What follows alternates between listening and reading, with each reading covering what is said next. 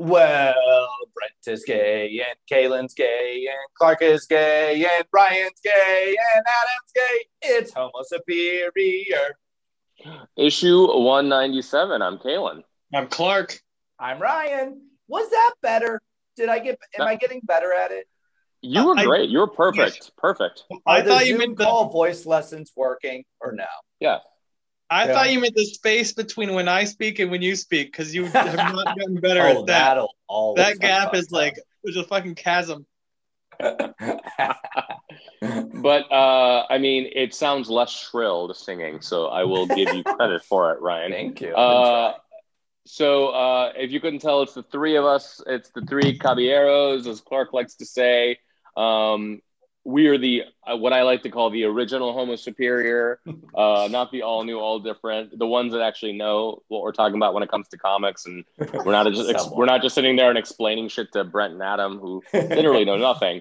But this week we're going to head back down to the trailer park. We've got some comic issues from this week, and we've got a few news items to share. Before we get into it, please check out our extra issues for Black Widow and Loki Season 1, found wherever you're currently listening to this podcast. So you might be listening on SoundCloud, iTunes, Spotify.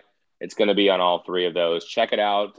We had a lot of fun. The Black Widow one was especially unhinged in a good way, mostly good way. But let's get into our issue this week. So first up, let's head down to the trailer park. I'm not going to do that shitty accent that Brent does because I'm not from Georgia. What do you think a sound effect for the trailer park could be? Like the slamming of a trailer door or something? What would a slam of a trailer door sound differently from the slam of a regular door? Get me another natty Bud Light slam. Do you think is there the sound of like a meth lab? What sound does a meth lab make? Ooh, I should know this because this was like white noise for when I lived in Florida. I should know this. I was just gonna do the theme music from Breaking Bad. That's all right, good. That twangy. Stop being like East Coast liberals. That's it. Like an elite piece of shit. That's like asking me to stop breathing, Clark. But okay, so we're at the trailer park. The trailer for Dune came out today, like the full trailer. We've had teasers before. This movie is coming out on October 22nd. I think it looks absolutely fantastic, but I do think, as trailers often do, it gives you the whole movie. But Dune is a story that I think a lot of us already know because there's been several adaptations. The novel has been around since the 60s. It is an archetypical novel. But what did y'all think? Remember, I don't know it because I got it confused as a kid with Tremors because there's sandworms in both of them. Which makes sense. It makes sense. It's a similar vibe. 3.5 minutes long, and I stopped after the 2-minute mark because it gave me way too much information, and it spoiled way too much for me. As soon as they spoils, don't listen for a second. As soon as they start talking about like all of his family getting killed off one by one, and I'm like, fucking come on. Yeah, a little bit much. I get that. I think this movie is going to be visually stunning, and not in the cliche way that you always say it. But like everything that we saw was so fucking pretty. It looks so good. And it's only getting better the more previews we're seeing. Like, so if this movie is drawn out, which I think it will be, I think it's safe to say that because that's the Dune style to be like very long. Just look at the novel. But like I'm pretty excited for that. With that all said, I know I am the gay correspondent on everything. And this, once again, is one of the gayest things ever. It's so fucking gay. We can skip over the gaping asshole at the very end. But, like, just Twink in Space, Timothée Chalamet, it's a very gay experience. And then him, put your hand in the box, you're going to experience pain. Like, it just feels like... Isn't that straight, though? Put your hand in the box. But no. If you put your hand in the vagina, you're gonna feel pain, emotional pain. What's it? Vagina dentata. Yeah. But it still just feels so gay to me. And am I looking for it? Of course. But I like it. I'm very excited and intrigued by this movie. I hope like they Clark. land it, and the actual storyline isn't over convoluted. What do you think, Clark? I like that you're our gay correspondent when all 5 of us are gay and we talk about gayness all the time. Why don't you talk? He's about extra gay. it? He's extra gay. I am one of those people, like 20% of the world, who despises ASMR so much that if I hear it, I just want to punch whatever. So when it starts off with her just ASMRing every word, I just freaked out. I wanted to throw the phone across the room. If she talks like that the entire time, I'm gonna hate this movie. Oh, bitch! I'm gonna send you just a sound clip of me opening like one of those Easter eggs. No. Yes, I will, and I'll be whispering into it. I rechecked 2 weeks ago to remind myself if I hated it or not, and it made me want to throw up. So the cast is like it feels like it's like every like genre actor from every major property over the last 5 to 10 years. I mean, Oscar Isaac is playing Poe Dameron. Yes, well, he's Poe Dameron, but he's like Leto Atreides. Like he's playing Paul's father, and in a very sexy beard. And then you've got Jason Momoa playing I think he's playing Gurney Halleck or one of the other characters, Duncan Idaho. I can't remember. And then you've got Josh Brolin. I mean, so it's like you got Aquaman, Thanos, and Poe Dameron. Like basically, mentoring, space and Zendaya. Yeah, mentoring a space twink, and also, oh my God, what's Stellan Stargard? Stargard is going to play Baron Harkonnen, from like the Thor film. So the cast is great. It looks good. There were some moments in like the kind of the narration, and then some of the quips, like specifically by Jason Momoa, that I was just like, I don't like Jason Momoa's acting. I think he's a very good-looking man. I like looking at him. I just don't think he can act for shit. I don't think he's funny. Also, I do love randomly body shaming for humor's sake. So good and funny when he's like, looks like you put on muscle. And he's like, really? No. And I'm like, ha, cool. Yeah. Well, Hollywood. I am looking forward to the movie. I love the director, Denis Villeneuve. Like he did Blade Runner 2049 and Arrival and a bunch of other stuff. So this movie is really tough to direct. It's or adapt, I should say. It's going to be broken up into 2 parts. So like they're not trying to put the entire novel in one movie, which no one should ever do. And Lord of the Rings. Yes, exactly. I really love it too. Ryan, your boyfriend Chase, like texts me every time there's like a new update about Dune. Like he's so excited. And he's so excited to see it too. So I think we're going to go see it together. Well, it took him 4 years to go through the actual novel, so it makes sense. I was going to say, you love getting texts from Chase? Yeah, that doesn't compute with me either, because when I get one, I'm like, delete immediately. But just about Dune. But just about Dune. Everything else, no. Are you sure it wasn't Laura Dern? It might have been Laura Dern. I do confuse the two quite often. But they both look great in shorts, running away from dinosaurs. Another bit of Dune news was HBO Max is doing a series set in this universe about the Bene Gesserit. It's called Dune Sisterhood. And they have a new showrunner by the name of Diane Adamu John. She's taking over for John Spates, I hope I'm pronouncing these names correctly, who left in order to work on the second Dune film. As I said, the show is going to focus on the Bene Gesserit, which are like a very sinister sisterhood within the universe. So I'm very interested to see what the show ends up tackling versus what the movie does. So that's been our trip down to the trailer park. So why don't we tackle them issues that came out this week? So we had 4 comics that we read and reviewed, 2 of which are in the Krakoa Reign of X. One is X-Men Legend, so it's like a flashback story. And then we're going to start, though, with Guardians of the Galaxy number 16 by Al Ewing and Juan Frigeri. The Last Annihilation officially begins. And the last time we hung out with the Guardians, a Skrull fire cult committed a Jonestown-level sacrifice on Ego, the living planet, which created a black eggshell around Ego.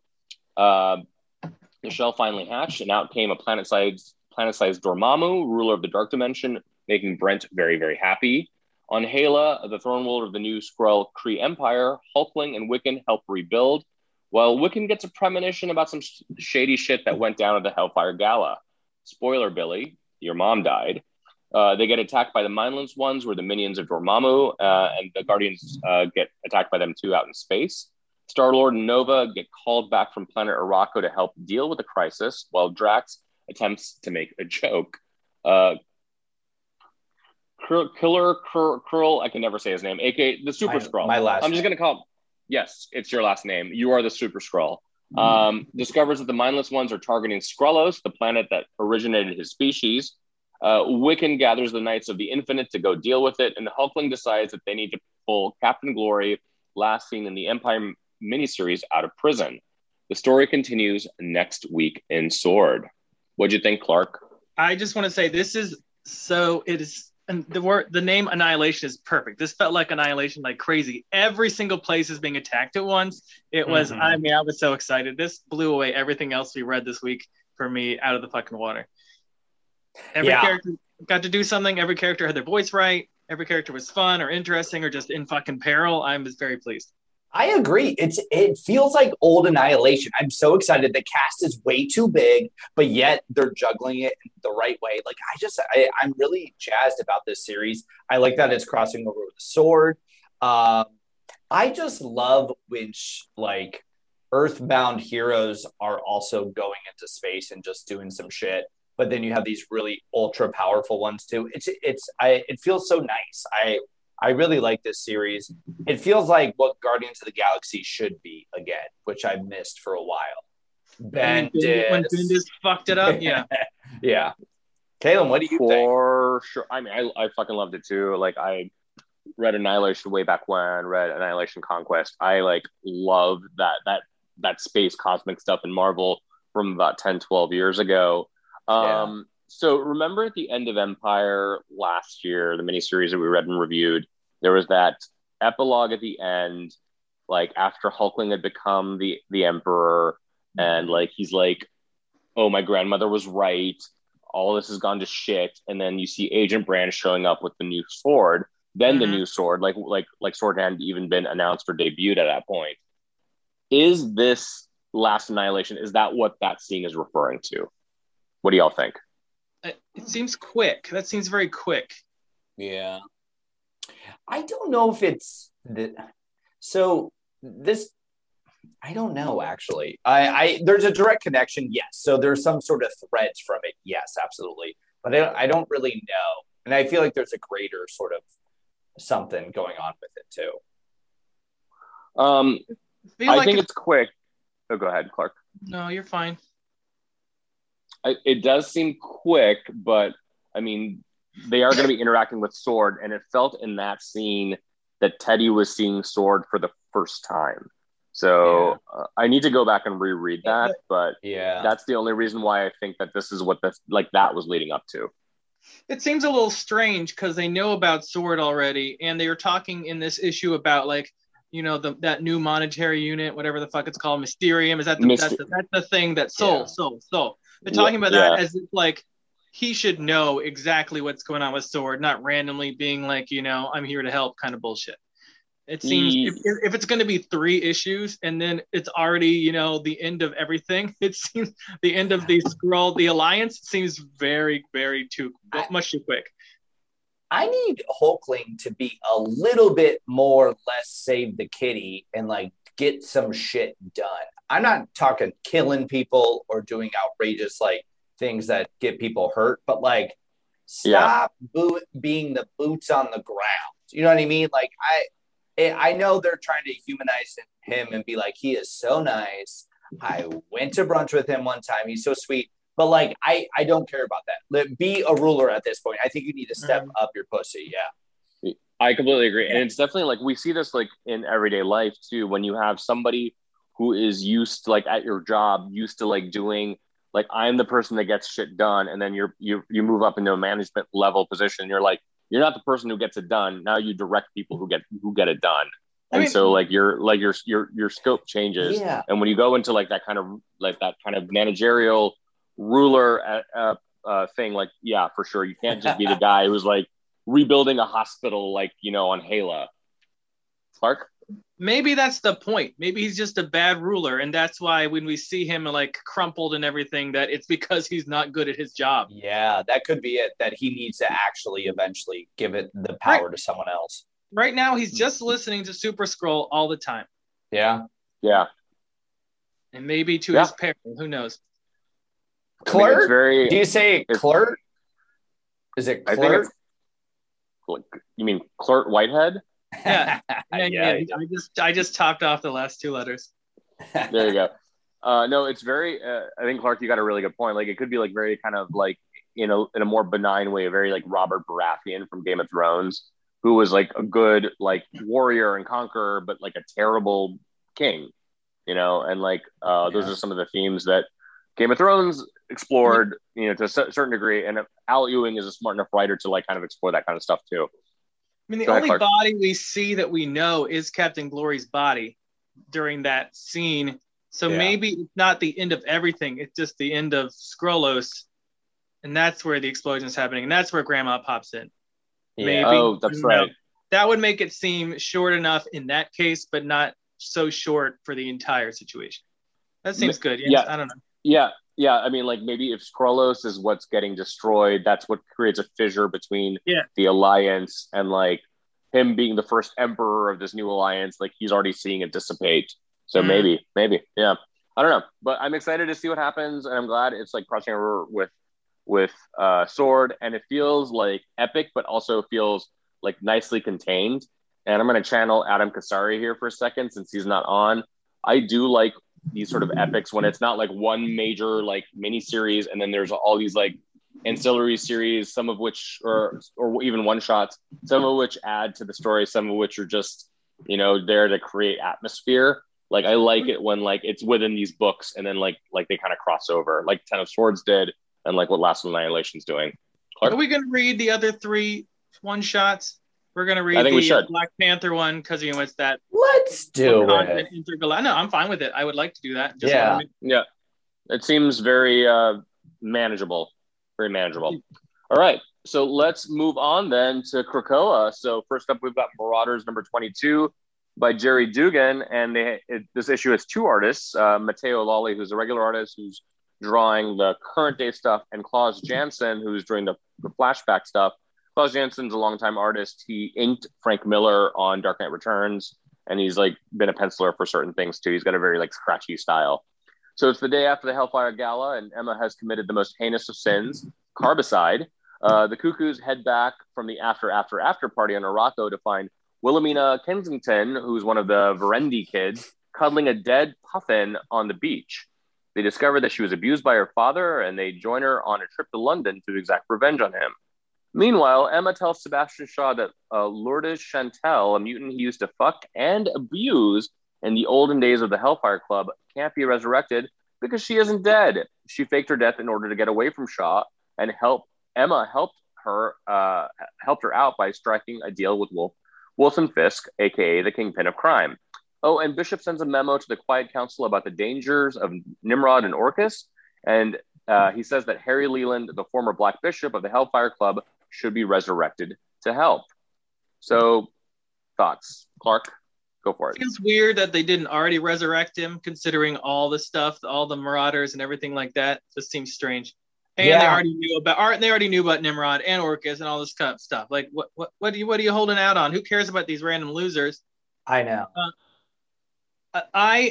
The Wilhelmina Kensington storyline, it's weird that they made puppy murder look cute. That one picture where it's like cute little puppies around her and she killed them all. Yeah. Very interesting that. It's interesting. So these are like some deep cuts I feel like they're doing with this issue, right? Harry Leland, to your point, Clark, like it makes no fucking sense. He is a powerful mutant that it does have power, and they resurrected some of the stupidest ones over the years. So what is this list? I still want to see the list and what goes up, what goes down. I'm sure it's automated by Forge and Sage, but it makes no fucking sense. I'm glad that he's coming back. I also like the deep cut of Lourdes Chatel. Is that, I think I'm saying that right? Chantal, yeah. I that's some crazy flashbacks to reading older comics right there, and I really enjoyed that. It feels like this comic is truly trying to recreate the Hellfire Club, and I really like that. But with that all said, let's concentrate on the good cast that we have. let's not try to dive too deep without incorporating some of the cast members that are great and pre-existing. For sure. I also feel it's still a great series. It's still a great series. Every issue, I love it. I just feel right now, and this isn't just about Marauders, but it's about all the X books. They're all just treading water, I think, until the trial of Magneto begins. Yeah. And like, I guess like they like, I don't know, Leah Williams and the artist whose name is escaping me for Trial of Magneto, they just maybe didn't have, like, they weren't ready, or editorial wasn't ready for it. It just feels weird from a narrative standpoint. It's like you have this happen and then everyone's just kind of doing their own thing. Like you would think both Marauders and X-Force would have like dealt with the Marauders because Emma was the orchestrator of the Hellfire Gala, and so she's on the Quiet Council along with Sebastian and Kate, and it's like we got to figure this shit out. But like you've got this like side story about Wilhelmina and like this like backstory about Lourdes Chantel. And I don't like the X-Force issue that we read the other day. Like, it's like they're dealing with like, you know, Man Thing, or whatever they're calling a manslaughter. It's just like why aren't y'all talking about this in the books right now? Like, it just like I'm having like a moment where like I don't get it, and maybe there'll be an in-story explanation, but it just feels like, well, miniseries wasn't quite ready yet. Wait till August, y'all. I agree, but this is still good writing, and it's still diving into the X history, which a lot of the books won't do anymore. Like the Avengers basically pretends like all the previous Avenger issues never happened, because they're like, we're going to do the popular people. We're going to have Black Panther. And Jason Aaron, he's a good writer, but he doesn't care. At least with a lot of these X books, we have enough room to dive into the X history, because once the X-Men get introduced to the MCU and beyond, we're never going to get this back history again. So I'm excited to explore that a little bit. Sure. But come on, give me some action. Give me a little bit of action in the comic, though, too. Or maybe more of the cast members. That's not just Emma. See, this I don't really just be called Emma Frost. I'm fine with that. I don't really care about the Marauders themselves. They're barely used. Cat, whatever the fuck she's calling herself these days, is used. Bishop sometimes used, but I don't give a shit about them. I want a much more interesting, but I want like an extreme version of, I just want to be called Hellfire Club or something. This is what I care about. This was written a little too calmly, or, you know, like not excitingly, but in general, this is what I want. Yeah, I would agree with that. I mean, and I think Jerry Dugan wants to do that too. And like, he definitely like veers much more into the intricacies of the Hellfire Trading Company and like the machinations between Emma and Sebastian and now Kate, and then all their like, you know, like various underlings, like the bishops and the knights underneath the monarchs. And like Pyro and Iceman are the only ones who are kind of doing whatever, because Storm is now the ruler of Arakko, you know, and like, so yeah. Yeah, I agree. I just love that they're actually going into the Hellfire past, because I don't think we'll ever really see that for a long time before and after. Do you feel like Hickman gave them these directions and then everyone was like, okay, I'll do it for like 12 issues and then I'm going to do my own thing? Because this seems like it. Excalibur seemed like it totally turned a corner and doesn't care about what it was originally doing. Yeah. I think probably. Both are better for it to me. I think there was the initial like direction that everybody's given, but I feel like generally speaking, the books all kind of move in the same direction. I think Hickman is still like the architect of all of this stuff. And there's nothing that's sort of contradictory to like what he wants to do. Yeah. I just feel like they're like, he probably had a plan, but he gave himself some flexibility with the other writers to be like, oh, well, let's maybe try to explore this stuff a little bit more. Nice. So, I'm sure like if he had probably stuck to his original Bible, it would have been like the Inferno stuff, which is coming this fall, would have happened a lot sooner, because that would have been like the, like the beginning of the second chapter of what he's trying to do. Or it might have been like the climax of, like kind of like this sort of first foray into Krakoa. But the books have been really successful. The X books haven't been successful in probably like 20 years, at least probably since Astonishing, when Whedon was writing it. So, yeah. So let's move on then to New Mutants number 20 by Vita Ayala and Alex Lins.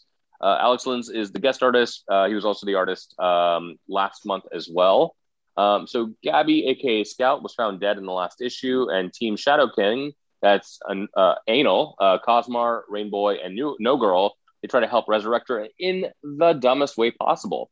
First, No Girl possesses Gabby's body, and then they head to Arbor Magna to get her back up, rather than telling anybody about this in the Quiet Council or like Warpath or Magic. Wolvesbane finds them, but she's got her own nonsense with the Shadow King, and Jean needs to talk to Danny Moonstar about that. Meanwhile, Magic and Warpath lead a team to locate and recover a newly manifested mutant over in Tristan da Cunha, a British territory. And they learn a lesson that not all humans are bad, or something. I like this book. I like what Vita has done, but good God, it needs some direction.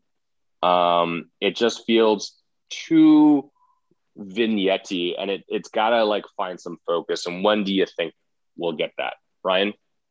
I am a wave of a bunch of different emotions with this book, because I like the things that are going on. I like the characters that are going on. But characterization is all over the place. I have a real big beef with Anal. A big one is in this issue. They're all basically treated as kids. I would assume Rainbow is around the same age as Anal, so they would maybe. But for Elixir to call all of them kids when he was literally on a team with them, and they interacted, and it was they keep de-aging him in such a way that makes me very weird, and it doesn't feel right. I know they threw him into the book because he's probably popular, but I don't know. I don't know. I like that they're continuing the New Mutants, the original New Mutants stories. We needed to see that. This is a New Mutants book, so we need to see Danny Moonstar. We need to see Karma. We need to see Rain. But it feels all over the place sometimes, and this whole body switching because she's dead to help her out does not make a lick of sense. Just get her resurrected normally, and then we can figure it out that way. Why do we have to do this? Why do we have to do this? But what do you guys think? I have decided I don't like this book. The only thing I really like is the I was gonna say North Star. No, Moonstar and Karma stuff. I really like that. Yeah. I like when they went to Merlin's land and they had the weird rabbit they were following, and the art for that was gorgeous too. I really think this should just be New Mutants. I don't think the kids work well in it. It takes it to, and also it's not well done. That part is not well done at all. As you said, Anal has been ruined. I like how you said Anal's very popular. This is going to make him unpopular because he's awful in it. And this issue, they're all trying to be like, oh no, we love Scout. We need to help her. You people were pieces of shit to her for the last 3 issues. You scream at her all the time. You're berating her. You're calling her basically stupid and a baby. No. You do not get to go on your fucking high horse this time. Yeah. Fuck. Oh no. And like Cosmar is like, oh, I can get through this tree just fine. Blah, blah, blah. And it pissed me off. The whole thing pissed me off. This plan is stupid. Everything's stupid. I hate it. Kaylin, what do you think? What just in general? I have generally liked this book. The mischaracterization of Anal hasn't bothered me as much as you guys, because I feel like y'all have more of an affinity to him, but I also recognize that it is an issue. I like what Vita has been trying to do, like by figuring out, like culturally speaking, what do the children or the younger mutants of Krakoa, like how do they thrive? How do they adapt? Like what do they do?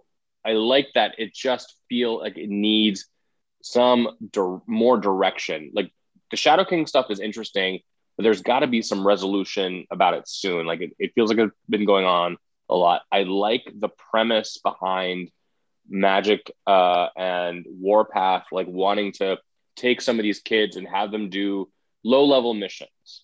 But that low level mission was also, I guess, because it's low level, just felt kind of like almost like ho hum. It's like, oh, they're trying to rescue this mutant who isn't being abused by her human family, you know? So like I was like, what are we trying to impart here? That like, you know, humans are bad, but not all humans are bad. I was like, okay, fine. But it's not really that interesting a point, but we're gonna keep reading it because it's one of the X books. But Vita, you gotta give me something here, Clark.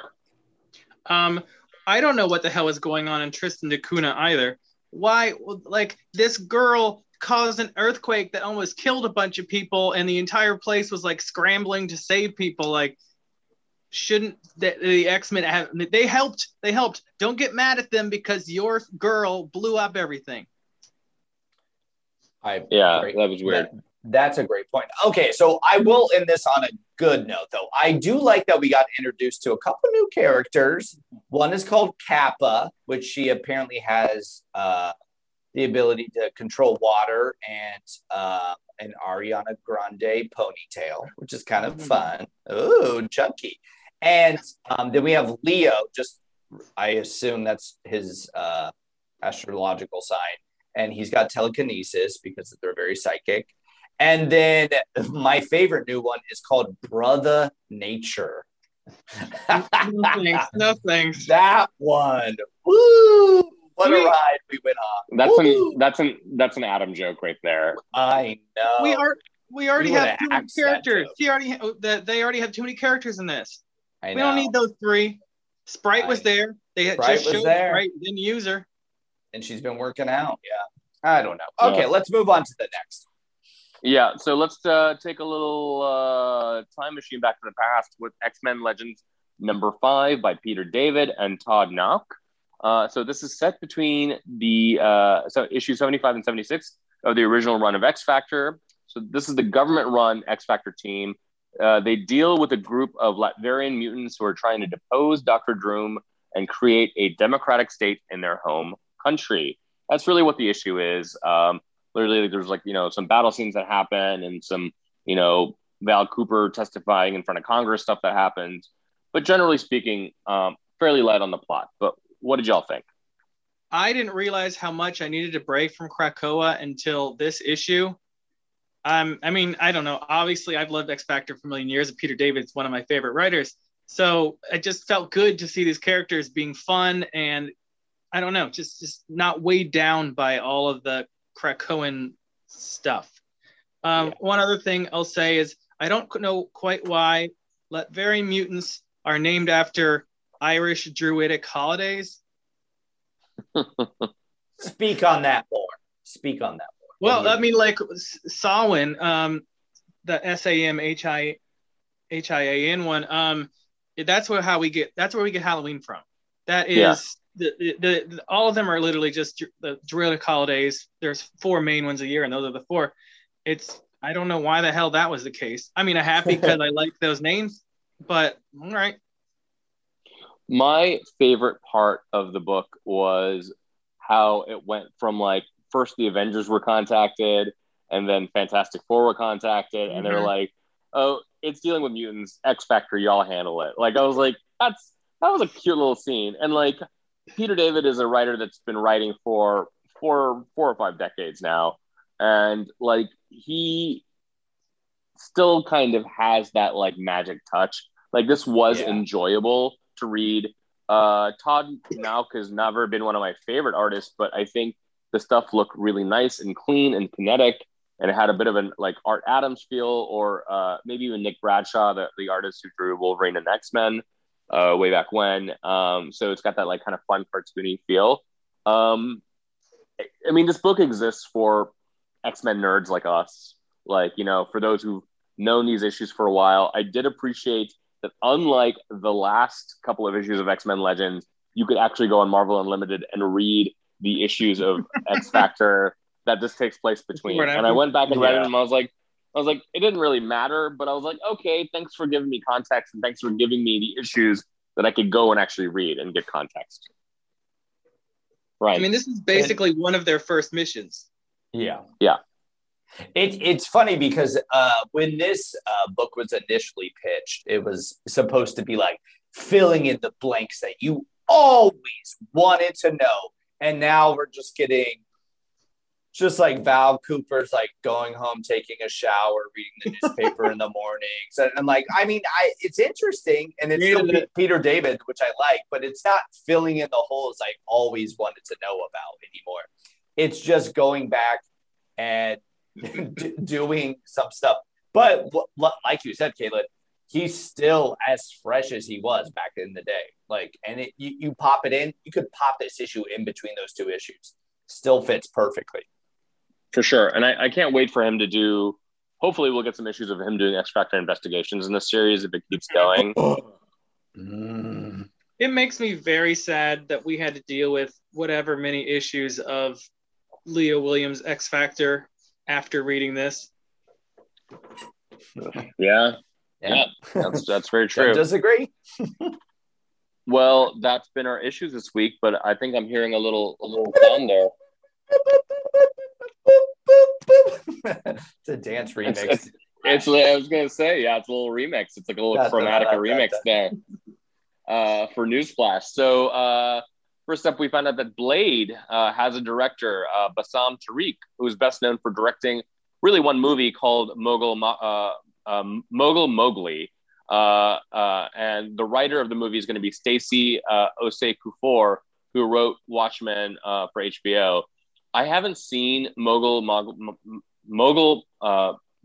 God, that is really tough to say before, but it does have Riz Ahmed, who is a phenomenal actor and incredibly easy on the eyes. So I definitely want to check out that movie. Apparently, Bassam has also done some like Netflix documentaries called like The Ghost of Sugarland, which is about a group of young Muslim individuals in like suburbia who are trying to figure out like how one of their friends gets like caught into like, sort of this sort of extremism. And if I have anything to go by the title, Ghost of Sugarland. Sugarland is like where I grew up in Texas, which is a little town outside of Houston. It's a suburb, and there's a huge South Asian population there. So I'm really glad that like Marvel is giving more people of color like these opportunities. So I'm super excited about that.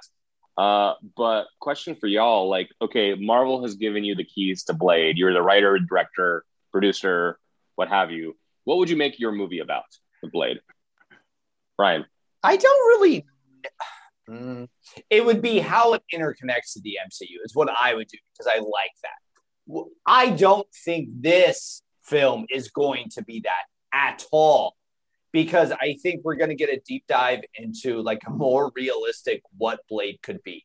I also love that Marvel is giving us nothing about this. This was like one of the first movies that they announced a long time ago, and we have received zilch, nada, nothing about this. So I'm intrigued by this. I think what they should do is create a real niche thing, create some sort of darkness within their movie universe. But I'm a hack, so I would just have Daffy Duck show up, and it would be Space Jam.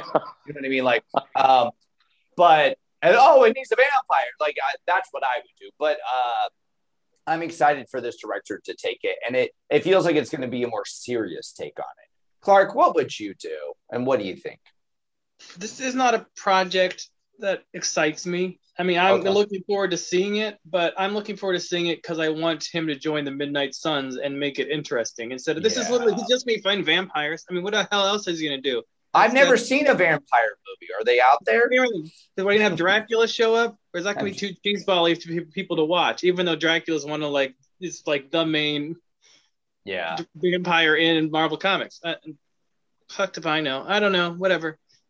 I mean, so Dracula will end up probably becoming part of this just because Dracula's in the public domain and is a Marvel villain.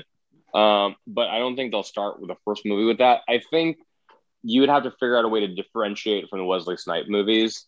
Like, so the first one was very like proto Matrix. It came out the year before the Matrix, but it's like all black leather, like, you know, vampires going to raves, that kind of stuff. The second one was Guillermo del Toro's like body horror stuff, which I actually really liked that a lot. And then the third one, I didn't even see it, but that was like them attempting to try to do the Midnight Suns. But it was like with Jessica Biel and Ryan Reynolds, whoever the fuck they were playing.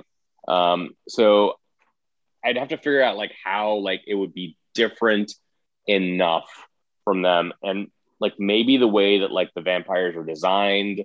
I think it would have to go into some like serious like old school Marvel lore, like you know, like vampires and other demonic type creatures were there for like other parts of like Marvel Universe, like they were working with the Nazis and Hydra, you know, during World War II. Is that part of it? They fought Red Guardian at one point, probably. Yeah. All that kind of shit to really integrate it.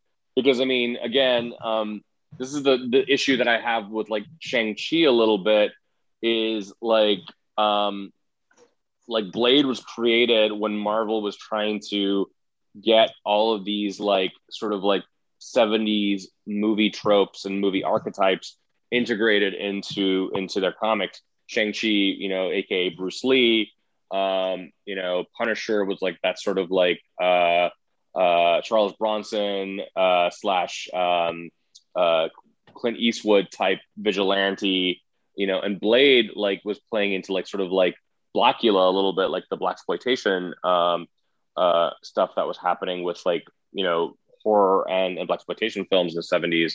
And so figuring out a way so it's not just that, but actually it's integrated the MCU, like I would have to try to figure out like, you know, like how to weave that in. Clark? I feel like Shang-Chi had a lot more strands. He had from the very beginning. It wasn't just the Kung Fu stuff. It was the British spy stuff as well. Like he has avenues. Blade stuff from the beginning is literally just one avenue vampires. Yeah.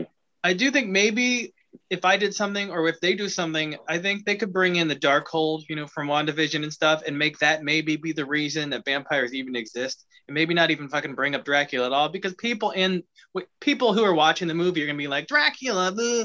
And then people in the actual MCU will be like, Dracula exists? Blah, nah, nah, nah, that kind of shit. It'll be too cheeseball-y. Yeah, and he could even be like something to the effect of like, I hunt dark creatures. I am assuming he's British. I don't know why. But, and then he's like in Madripoor and like all these other like shady places that we like know and love, you know? Yeah. Rather than just vampires. I think if you bring in Agatha, like you mentioned the Darkhold, if like Agatha Harkness is like in the movie, I think that would make it very cool. Like bring in that like kind of like. I don't know if her camp and him. No, I need that. I'm here for it. I think you would need a little bit of that camp to go a long way. Like you know, like if it's Marshall Ali who's playing Blade, like, and he's gonna play a very stoic Blade, maybe with maybe some like gallows humor. Having somebody just calling him on his bullshit, you know, Catherine Hahn as Agatha doing that, I think would be a lot of fun. So in my movie, he's not wacky. Agatha's there, and then you know at some point, you know, like Valentina shows up and says, "Have I got a job for you?" And she makes him join the Thunderbolts or Dark Avengers or whatever the fuck she's pulling together. So that's my pitch. Or maybe Deadpool shows up, and then it's the crossover with Ryan Reynolds, and then it gets all convoluted, you know? Sure, why not? Throw it all in there. Put it in a blender. Make a smoothie. All right, let's move on. Speaking about the MCU, we've heard a few bits of news. I'm going to go over each one really quickly, and then I'll ask y'all a question. First, apparently Henry Cavill has met with Marvel Studios in London. Josh Segarra, who was in the other two and voiced a character on Archer, is going to be in She-Hulk. And my personal favorites, and Clark's as well, and might be Ryan's, Michaela Cole is going to be in the Black Panther sequel, Wakanda Forever. So, again, you have all the power in the world when it comes to the Marvel Universe. What roles would you cast these three? Why don't you start, Kate? Well, fuck. Okay, so Henry Cavill. Let me start with him. I'll start with Henry Cavill. I don't know if this is going to happen in Thor: Love and Thunder, or if they'll do it a little bit later. Casting him as Hercules. I thought Hercules already cast. It might already be cast, so Hercules is then out. Or was that? I think it'd be too. I don't think it might be too meta, and I would roll my eyes at it. But if he's cast as Hyperion, as like Marvel's answer to Superman, I think it'd be kind of. Let's do a little round table with this. What if he was Colossus? Seems early to start casting that. Unless I don't know if it's early. Putting him in Deadpool. And Henry Cavill's a little old for that too. Ouch. Rude. Oh, okay, so Forearm. What about Forearm? Is that taken? You're going for some deep cuts. He's gonna play Mama Max. No. A rebooted Rhino. Oh, bitch. Because he is a beast at this point. Maybe. He can't fit in his suits. They already had a daddy like sponsoring Spider-Man or whatever the fuck Jake Gyllenhaal did, you know? Why not another? Michaela Cole. Oh, this is tough. I hope they don't make her a Dora Milaje. I hope like she's either like another Wakandan, or maybe she's not even Wakandan. Maybe she is somebody who's visiting from the UK or something like that. And I'm just trying to figure out it might be a character we don't know. She feels like a good POV character to pop into Wakanda, like maybe coming from the States or like the UK or something like that. And just sort of engulfing herself in that world. So maybe not necessarily a pre-existing character. That's what I picture for her, because she has such great comedic timing. She doesn't always have to be comedic, but that would be kind of fun if she was. What do you think, Clark? Yeah. I'd be happy if she played Nightshade. Oh yeah, that's fun. Good character. And is she kind of straddles gray sometimes. She's actually pretty much white now. She was, bad guy first, and she was in the middle. No. But anyways, I think she'd be fun in it because Tilda, that's her name, I believe, does have a little bit of humor to her. Also, I could see her joining the Thunderbolts, whatever, Dark Avengers kind of thing, because right now it's just two white folks. Yeah, for sure. You know what I'm going to say she should be? Because fuck everything, and it's just a Dreamcast. Make her Elsa Bloodstone. Why the fuck not? She would kill it in that. That'd be great. That would be so fun. Get her red hair. I always complain about hair color. She has tons of wigs. And she'll wear a wig. She fucking loves her wigs. So she loves her wigs, especially in I May Destroy You. God, she looks so good. God, I love her too. Did you ever watch Chewing Gum back in the day? Yes, I love Chewing Gum. This is what made her a goddamn star. She's so good. Yeah. Clark? That was originally a play that she wrote. There are some rumors, and I don't believe them, but anyways, that she's going to be replacing Letitia as Shuri after her COVID is a lie shtick she did. I thought they were just going to sweep that away. I mean, I think so too, but because she did wipe all of her social media clean after that, and that's probably because Disney said, shut the fuck up or you're fired. Yeah. So she shut the fuck up, so she wasn't fired, is what I assume. But then there's lots of people I think this is what's happening. I don't want that. I hope that doesn't happen. I don't think Michaela Cole, not that she wouldn't be good in that role, I just don't want her in that role. It's a very different vibe though, right? It's a little too smartsy, not fun role to me. Yeah. Y'all, what if they just make her the next Black Panther? You just say, fuck you, Shuri. This random woman. We've outsourced. Yeah. We've outsourced. Yeah. We've been talking with Netflix, and we found the next Black Panther. Because it's all about marketing these days, Yeah. For sure. So Josh Zagara, I think he might be, if they haven't already cast him, He's such a cute. I think he'll be like Wyatt Wingfoot, who's like played like She-Hulk's like on again, off again boyfriend / lover / side piece. I was thinking that, or a random drug addict that she's like literally defending, and he's like, I might be on drugs, but I didn't kill that woman. You know what I mean? Like, he might play that role because he's a little all over the place. So he could be just a crazy person that she has to defend, you know? I was thinking if they've got the Tanya, they have to have Absorbing Man. That's a great point. They wouldn't have him as White Wingfoot because they would be they need a Native American or to be I do have terrible. That's a good one.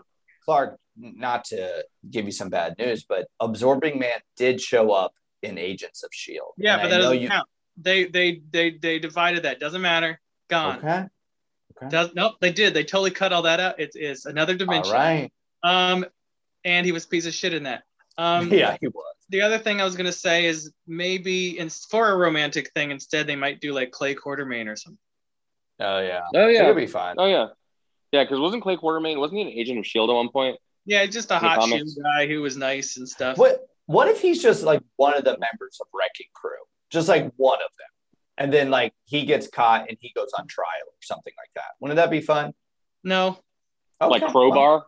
He's Crowbar. Fucking Crowbar, yeah. All right, fine. That's it. You heard it here first. Josh Segar is going to be Crowbar in She-Hulk. All right, our last bit of news. Marvel is publishing a special called Comunidades to celebrate Latino, Latina, and Latinx characters, including Miles Morales, Robbie Reyes, America Chavez, both white tigers, and it's going to debut a new Latinx character. So here are the confirmed stories that we know about. Writer Terry Bloss and an artist to be announced is going to introduce a brand new hero spinning out of the current Reptile series, which I haven't been reading. I don't know if y'all have. The first white tiger, Hector Ayala, is going to return in a story by Daniel Jose Older and also an unnamed artist. The current white tiger, Ava Ayala, is going to confront the dark nature of her power. Sounds very spooky.